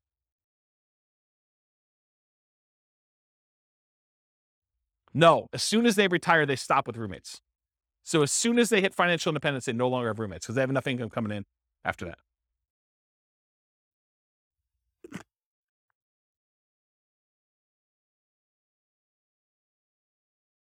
Okay.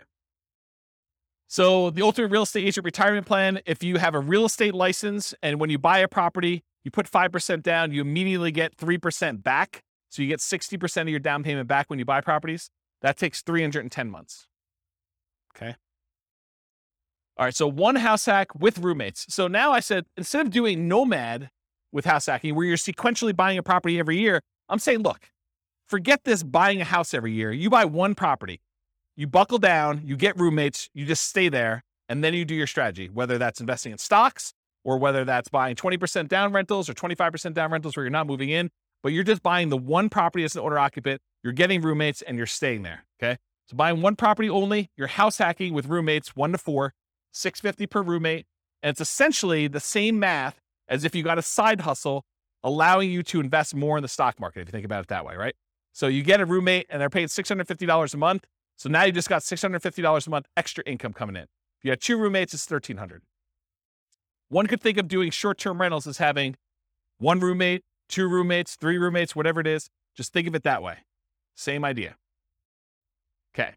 So this is 1 house hack with roommates. This is if you buy no rental properties, you just invest in stocks, 394 months with 1 roommate. You buy a property and you do Invest in stocks and you have 2 roommates, 373 months. Buy 1 property, 5% down, 3 roommates, 334 months. And if you buy 1 property with 5% down, you have 4 roommates, 304 months. So all you have to do is buy 1 property, get 4 roommates, just do it for 304 months, invest in the stock market, and that's it. That's the strategy there. Okay, what if you do house hacking and then you buy rentals? So we're still doing that 1 owner-occupant property. We're still getting 1, 2, 3, or 4 roommates. We're going to vary those. But then you're going to buy up to 10 non-owner occupant rentals. So you're not doing any more nomading. You're not moving anymore. You're just buying 15% down, 20% down, 25% down rentals when you do this. You're going to vary your down payments between 15% down with PMI, 20 or 25. And we're also going to compare this to not doing rentals, just investing in stocks, just so you can see the number. Here they are. So you buy 1 property with 5% down. You have 1 roommate and you invest in stocks, 394 months. You buy 1 property with 5% down, with 1 roommate, and you buy 10, 15% down rentals, 357 months. You buy 1 property, 5% down, and you have 1 roommate, and you buy 10, 20% down rentals, 357 months. It's the same as whether you do 15% down or 20% down. Doesn't make that big of a difference in this case. You buy 1 property with 5% down, you do 1 house hack, with 1 roommate, and you have 10, 25% down rentals, that's faster, 336 months. It was better for you to put 25% down in this particular situation with these assumptions than it was to do 20% or 15%. It's faster. Counterintuitive. Save up more, wait to buy the properties, then when you buy them, they have better cash flow. Doesn't make a lot of sense, but mathematically, it's what happens. Okay? Any questions on this? We're going to go through 2 roommates, same numbers, 2 roommates, 3 roommates, 4 roommates. Okay, this is 2 roommates. Same thing. 1 house hack, 2 roommates, just investing in stocks, 373 months. 1 property, 2 roommates, you would buy 10, 15% down rentals, 321 months. Buy the property with 2 roommates, you're going to buy 10, 20% down rentals, 316 months. So that's like 5 months faster than 15. Or sorry, 5 months. Yeah, 5 months faster. And then you buy 25% down rentals. You still have 1 house hack, 2 roommates, 297 months. Crazy, right? All right. 3 roommates. Just do stocks, 334 months. You buy 15% down rentals, 293 months. You buy 20% down rentals, 285 months. You buy 25% down rentals, 273 months. So it's faster to put more down. Counterintuitive, I think, for a lot of folks. Any questions on this? Way before 67. That's correct. That none of them include their Social Security because they qualify for financial independence way before that kicks in. That sort of becomes a backstop, where if they haven't been able to make enough money by 67, then Social Security kicks in and it usually bumps them right above. Yep. So really, in that case, they're not collecting Social Security. When they get to the point where they are collecting Social Security, provided it exists, then it's a bonus. It's basically increases their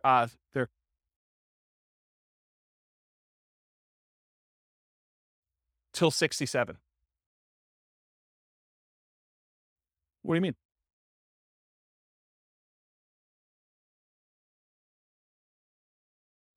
Yes, but if you already have enough to live financial independence, doesn't matter. Yes. And so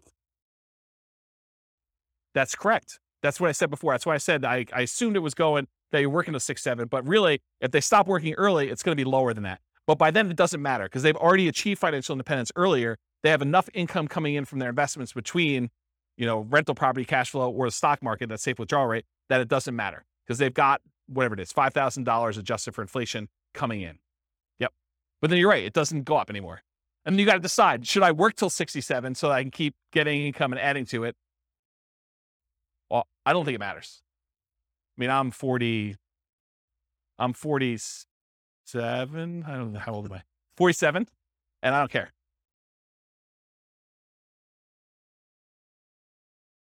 Well, so this is why there could be a full day class in this. If we go look at their actual retirement income, when you have rental properties and you just pass over that line, if you haven't paid off your properties, your standard of living tends to increase over time where it doesn't matter. Rents kind of creep up a little bit. Your expenses creep up, but it's only taxes, insurance, and maintenance. It's really not that principal and interest part of the payment. And so that stays fixed. So your cash flow tends to improve. Once you get over that threshold, when you have rental properties, it tends to keep kind of creeping up. And then magical things happen every time you pay off a property. It's a big bump, right? Because you no longer have principal and interest payment at all. So every payment that pays, every property that pays off, if you're buying them a year apart or whatever it is, when you're buying 20% down or 15% down, it's nice little chunks up every time you do that.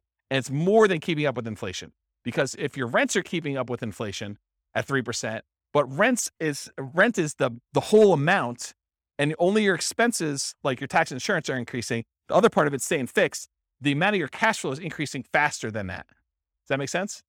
Yeah. So this is why we could dig in. I have charts on showing like all this great stuff. It's really, really cool. But yes, it doesn't matter. Once you get to the point you're like, okay, Social Security is just a bonus.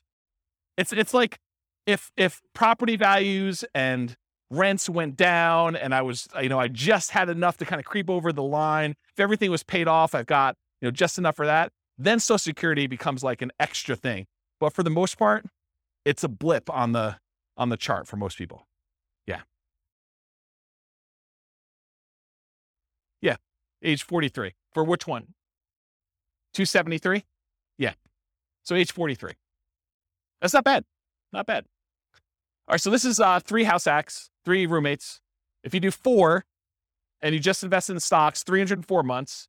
If you buy the 15% down rentals, 293 months. If you buy the 20% down rentals, it's 285 months. And if you buy the 25% down, it's 273 months. Okay. Now what I did is I combined all just the house hacking ones, and I tried to group them so that you could just see visually how big they are. The numbers are all there, but it's going to be hard for you to read back there. But you could see this is the one where they are just investing in the stock market. This is the one where they're doing one roommate with 15% down, 20% and 25. And then this is 2 roommates, 3 roommates, and 4 roommates. The difference between 3 roommates and 4 roommates is not significant at all. It's actually the same. So it didn't matter.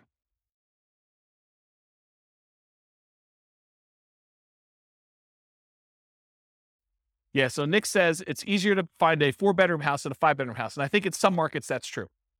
But you could find a 3-bedroom house with 2 rooms in the basement too, right? So you definitely can find 5-bedroom type units. Yeah.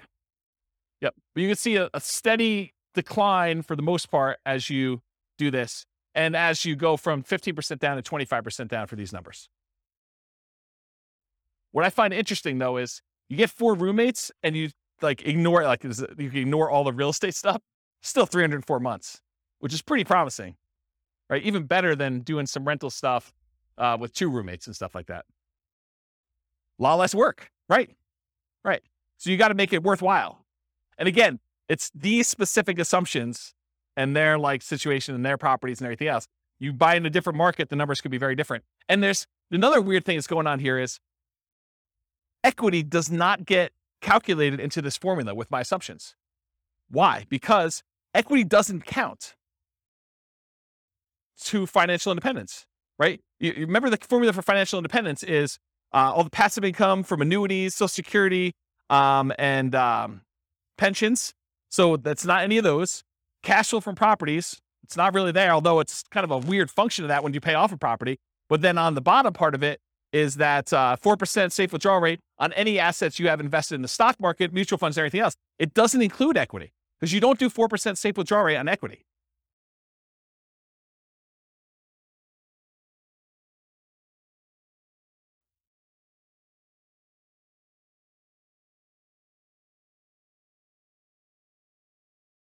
So I don't want to speculate because sometimes with leverage, you end up with a weird net worth thing where it could be better.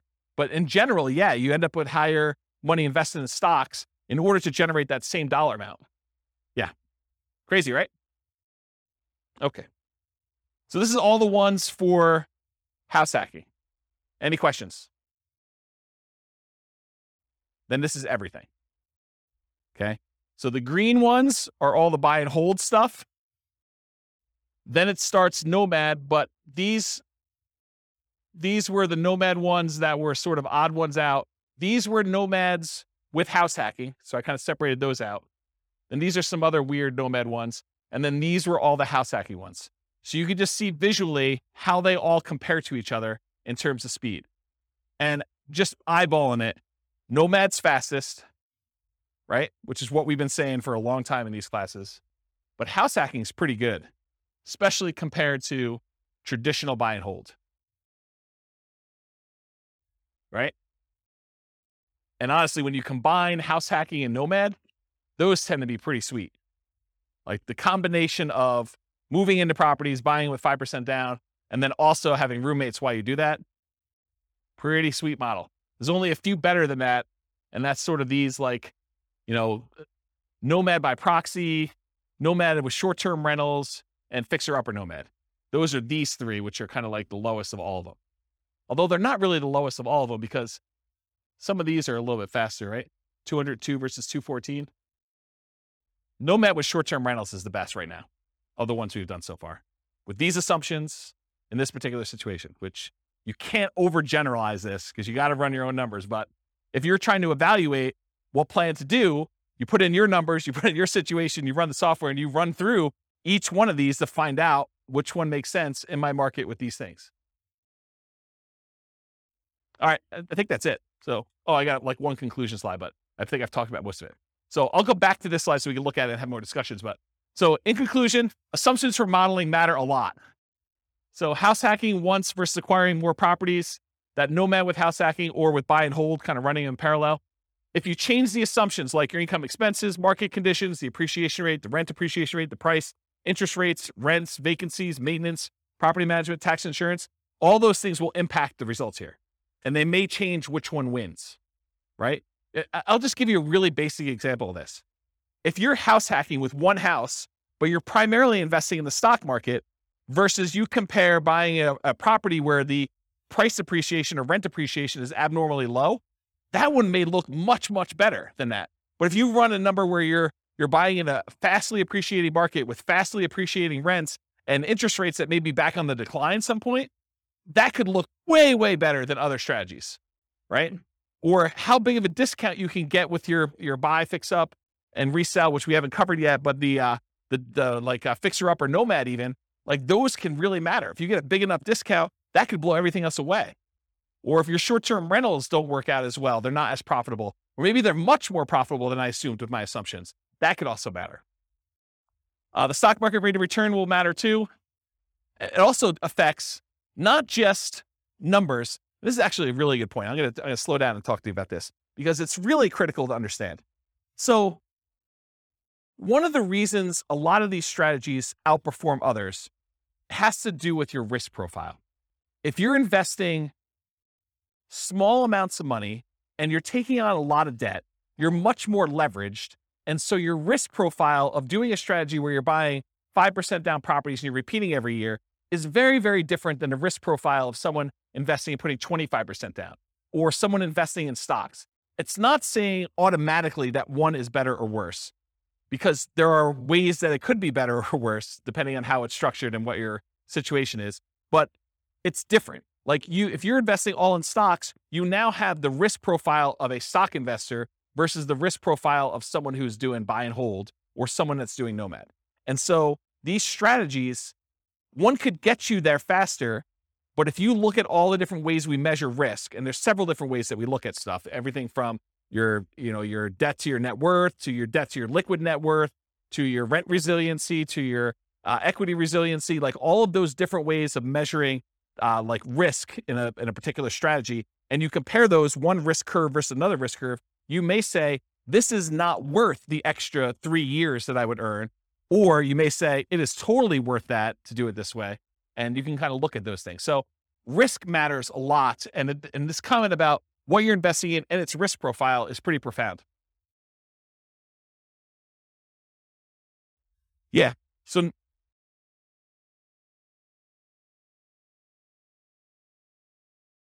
yeah.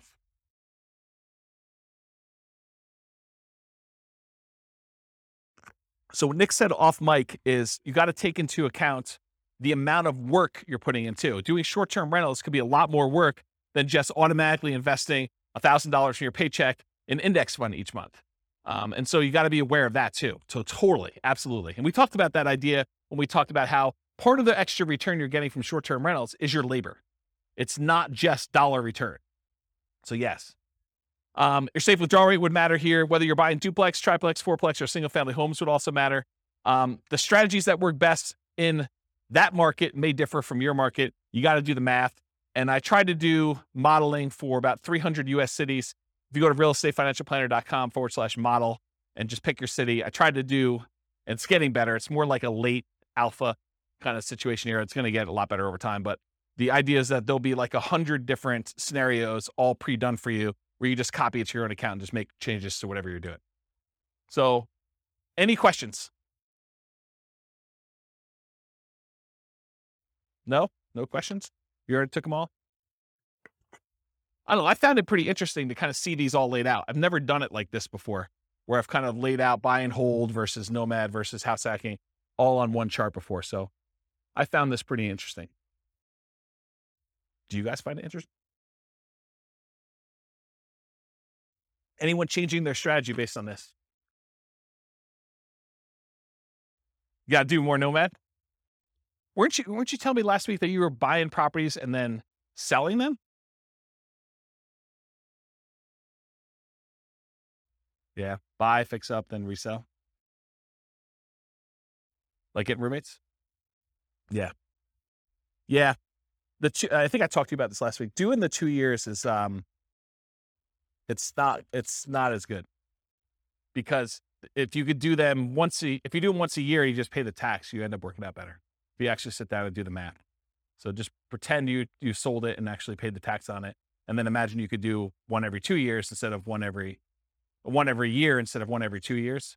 You pay more taxes, but you end up netting more. Yeah.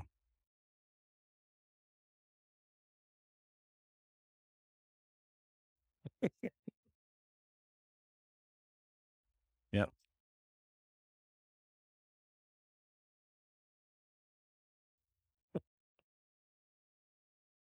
It'd be good. It'd be good. But I mean, yeah, as Kevin says, it would be hard to get roommates while you're doing the fix and flip. A little discount. Yeah. I'll knock off $50. Use this outhouse. Yeah. So yes, I mean, the thing is, when you model like real situations, like somebody doing stuff, a lot of times you're entering in existing properties that they own. And then you're modeling, okay, if I could do one fix and flip a year, like actual fix and flip, and I make an extra, whatever it is, $25,000. So that's like $25,000 in income that happens irregularly. And then I'm also doing this nomad thing, and I'm also getting extra income from some house hacking, and maybe I'm getting my nomads at a discount. And then eventually I'm going to stop that strategy because I'm going to get married and my wife's not going to be willing to like house hack or nomad or whatever. And so now I'm going to go to 20% down after 10 years. And then what does that look like if I do that? And then I'm going to go buy, big apartment buildings. I'm not going to do this, piddly single family home stuff anymore. It's kind of like ignoring all that stuff. I'm going to be a real investor, right? I'm making a joke because the single family homes is really good anyway. But you go and you decide to switch your strategy and you do all this stuff. Or maybe you're like, hey, I'm going to do hard money loans after I get to a certain point. And then so instead of earning 8% in the stock market, I'm going to get 12, 13, 14, 15, 16%. There's all these different variations on what you're going to do and how you're going to do it and what that looks like. And I think you have to model it. And then, like I said before about those risk profiles, then you're really comparing, well, if I do this strategy, my risk profile looks very different and I have different risk exposures than I have if I do just this one strategy or these two strategies, and timing works. And what happens, really what you want to know, this is getting way off topic. When we've done all these assumptions, the biggest problem we have with this is that we're assuming 3% fixed appreciation, 3% rent appreciation, that, interest rates have remained the same throughout all the scenario. Like there's all these simplified things. Inflation is static, like inflation, rent appreciation, home price appreciation, mortgage interest rates. And there's one other, stock market rate of return. So there's like 5 that I really like to vary. So if you do it differently, have you guys ever been to a financial planner where they do Monte Carlo analysis? They say, if you invest $500 a month in the stock market, you have an 86% chance of being financially independent by age 65. Like you've done it where they've done the 1,000 run Monte Carlo with the stock market, and you see all the little wiggly lines, and they show your middle line and your kind of band of probability. Have you seen all this? Have you guys know what I'm talking about? So we do that with real estate. So instead of it being 3% fixed appreciation, I say, well, let's make it random. Let's make it so that on average it's 3%, but it could be negative 10. We could have a really bad year, or it could be positive. I don't know, what did we see this last year? 18? So positive 18. So we can have this really wide range of what like home price appreciation is, and random rent appreciation, and random mortgage interest rates, and random stock market rates. And so we can have all of those being random. And then you tell me your strategy where you're like, okay, I want to buy a house every year as a nomad and I want to get roommates. Like, how does that look when maybe house prices go up really, really fast on you in year 3 and you're unable to buy them because your debt to income ratio gets all out of whack? Or maybe they kind of like remain low and snake along. And then by the time you've acquired 5, they take off. Or maybe they take off and then they have a big market correction. And maybe the money you have in the stock market kind of gets hammered while you're waiting for your down payments. And all of these random things are happening. And we do 1,000 runs or so. And then I show you what's your probability for success there and what your probability risk curve is for all that stuff. That's what's crazy. Because then you could see, well, what happens if everything's not up and to the right? It's not always 3%. It's not always the mortgage interest rates are going to go in my favor or the stock market's going to go in my favor.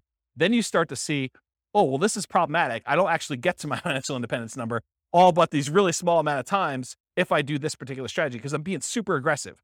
You know, like if you're constantly pulling cash out and like cash out refinances in order to leverage up and do stuff, that looks really different when you have some years where you don't have, you know, all positive appreciation rates and rent appreciations and mortgage interest rates. And what happens if you're trying to pull cash out when interest rates are not really low anymore and there's a penalty to doing cash out refinances, the rate's higher, you know this, right? And you can only go to 75% loan to value and there's a cost to get the loan. We calculate all those things in with these random numbers and it tells a very different story than this, right? Because this is like what I can teach in class is this. And for some of you, like even this is like, holy crap, James, too many numbers, right? Like I can't keep everything straight.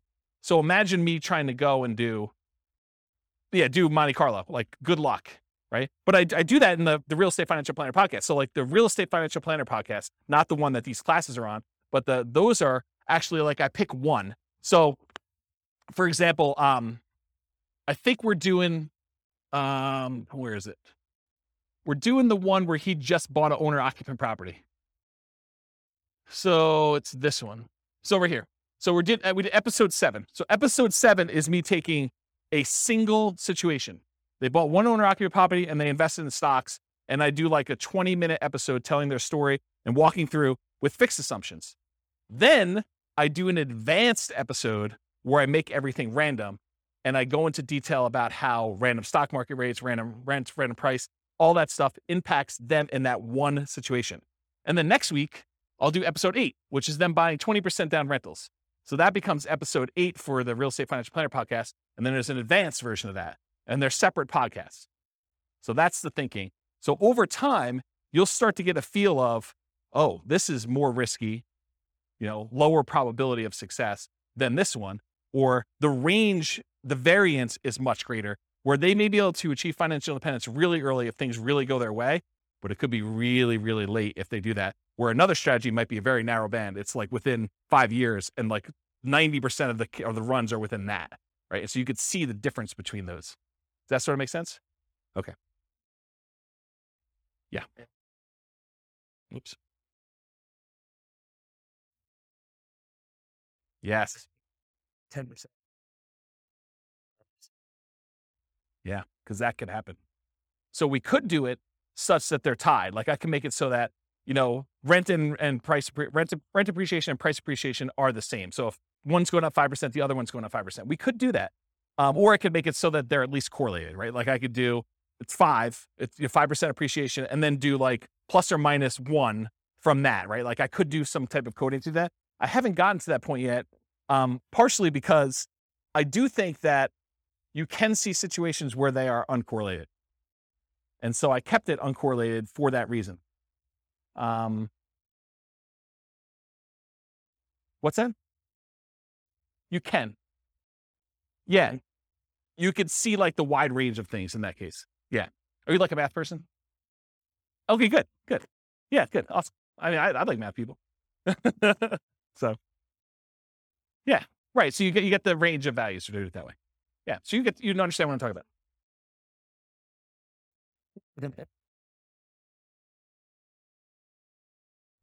So I didn't program specifically in a pandemic, but I did do market corrections. And so what I did is I have another rule you can run where there's a random event. And during that random event, we have a precipitous drop of the stock market and a precipitous drop of prices and rents. And so you have like a event, you could set whatever the probability you want it to be, 1 in 100 months or 1 in 1,000 months, you set whatever it is. And then the actual range of what the drop is. So you could say it's, somewhere between 5 and 20 or 5 and 30 or 5 and 40, and that's a percent. And so it just drops the stock market completely by that amount or property values by that amount or whatever it is. And you could set those up as like one-off market correction drops. And that's an additional rule besides just the random things, which I haven't, I'm not even doing that in the advanced things because I haven't built it up to where I feel as though people can follow along. Eventually they'll get to the point where like, okay, this is old hat, James, you're doing random every time. Like, oh, no. There's a lot more. So yeah. Pandemic button. Yeah. Yes, that's right. That's right. Yes. So you could put your own stuff in there, right? And yeah. Yeah. You look at your own charts. So we have a whole chart for rent resiliency, and I've yet to build the equity resiliency chart, but that's going to be built before the next class, for the class that I teach on that. But yes, so you go look at the curve, and then you look at the curve compared to another scenario. So you build out your whole scenario. This is my plan. Then you make a copy, and then you modify the copy so that the copy becomes, okay, instead of doing this, change this and change this and change this. And then you could plot the charts over each other to see, oh, here's my cash flow, here's my net worth, here's my rent resiliency chart, here's my debt to net worth, here's my debt to my liquid balance, all my account balance stuff, here's my number of reserves that I have in cash. Here is, here's my time to financial independence, here's my time to, my ideal financial independence, here's my time to 2 times my ideal financial independence. So you can look at all of these different metrics and compare them. And it's not, you can't, just like we saw here, you can't just look at one number and see, right? There's so much more going on beyond these numbers that it's hard for you to understand, because some of these you might get to financial independence, but then your standard of living, you got to hug that financial independence number. You got to hug $5,000 a month, inflation adjusted. Otherwise, it's going to be ugly. And then other ones, like you're blowing through $5,000 a month. You're $5,000 a month going toward $20,000 a month, because your rents on all your properties once they're paid off is very different than the rents, than just investing in stocks as an example. And so there's more to it than just number, right? We kind of focus in on this as a simplistic tool just for teaching, but it's nuanced. Everything is nuanced, right? Like you talk about somebody in your job, they're like, oh, so you do this in your job. You sit down and you plug in numbers on your spreadsheet all day and that's what you do. Well, sort of. Maybe a little bit more than that, right? Like it's like there's more to it than what you first see. So I don't know. That's how I think about it. All right. Any questions? All right. Thank you all for coming. I appreciate it. I will see you all next week for whatever we're doing. With home prices up, mortgage interest rates up, and rents up, but not quite enough to counteract the higher prices and interest rates. Cash flow on rental properties in Tacoma is harder than ever. Book a call with the Real Estate Financial Planner to apply our proprietary 88 strategies to improve cash flow on your rentals. See the show notes for a link to schedule your call and improve your cash flow today. If you're a real estate agent, lender, or professional in Tacoma that wants to help our real estate investor listeners, consider reaching out to learn about collaboration opportunities with this podcast. We'd love to add more value to our listeners by having you assist our investors buy, sell, and finance their real estate investments. See the show notes to schedule a call to discuss collaboration opportunities.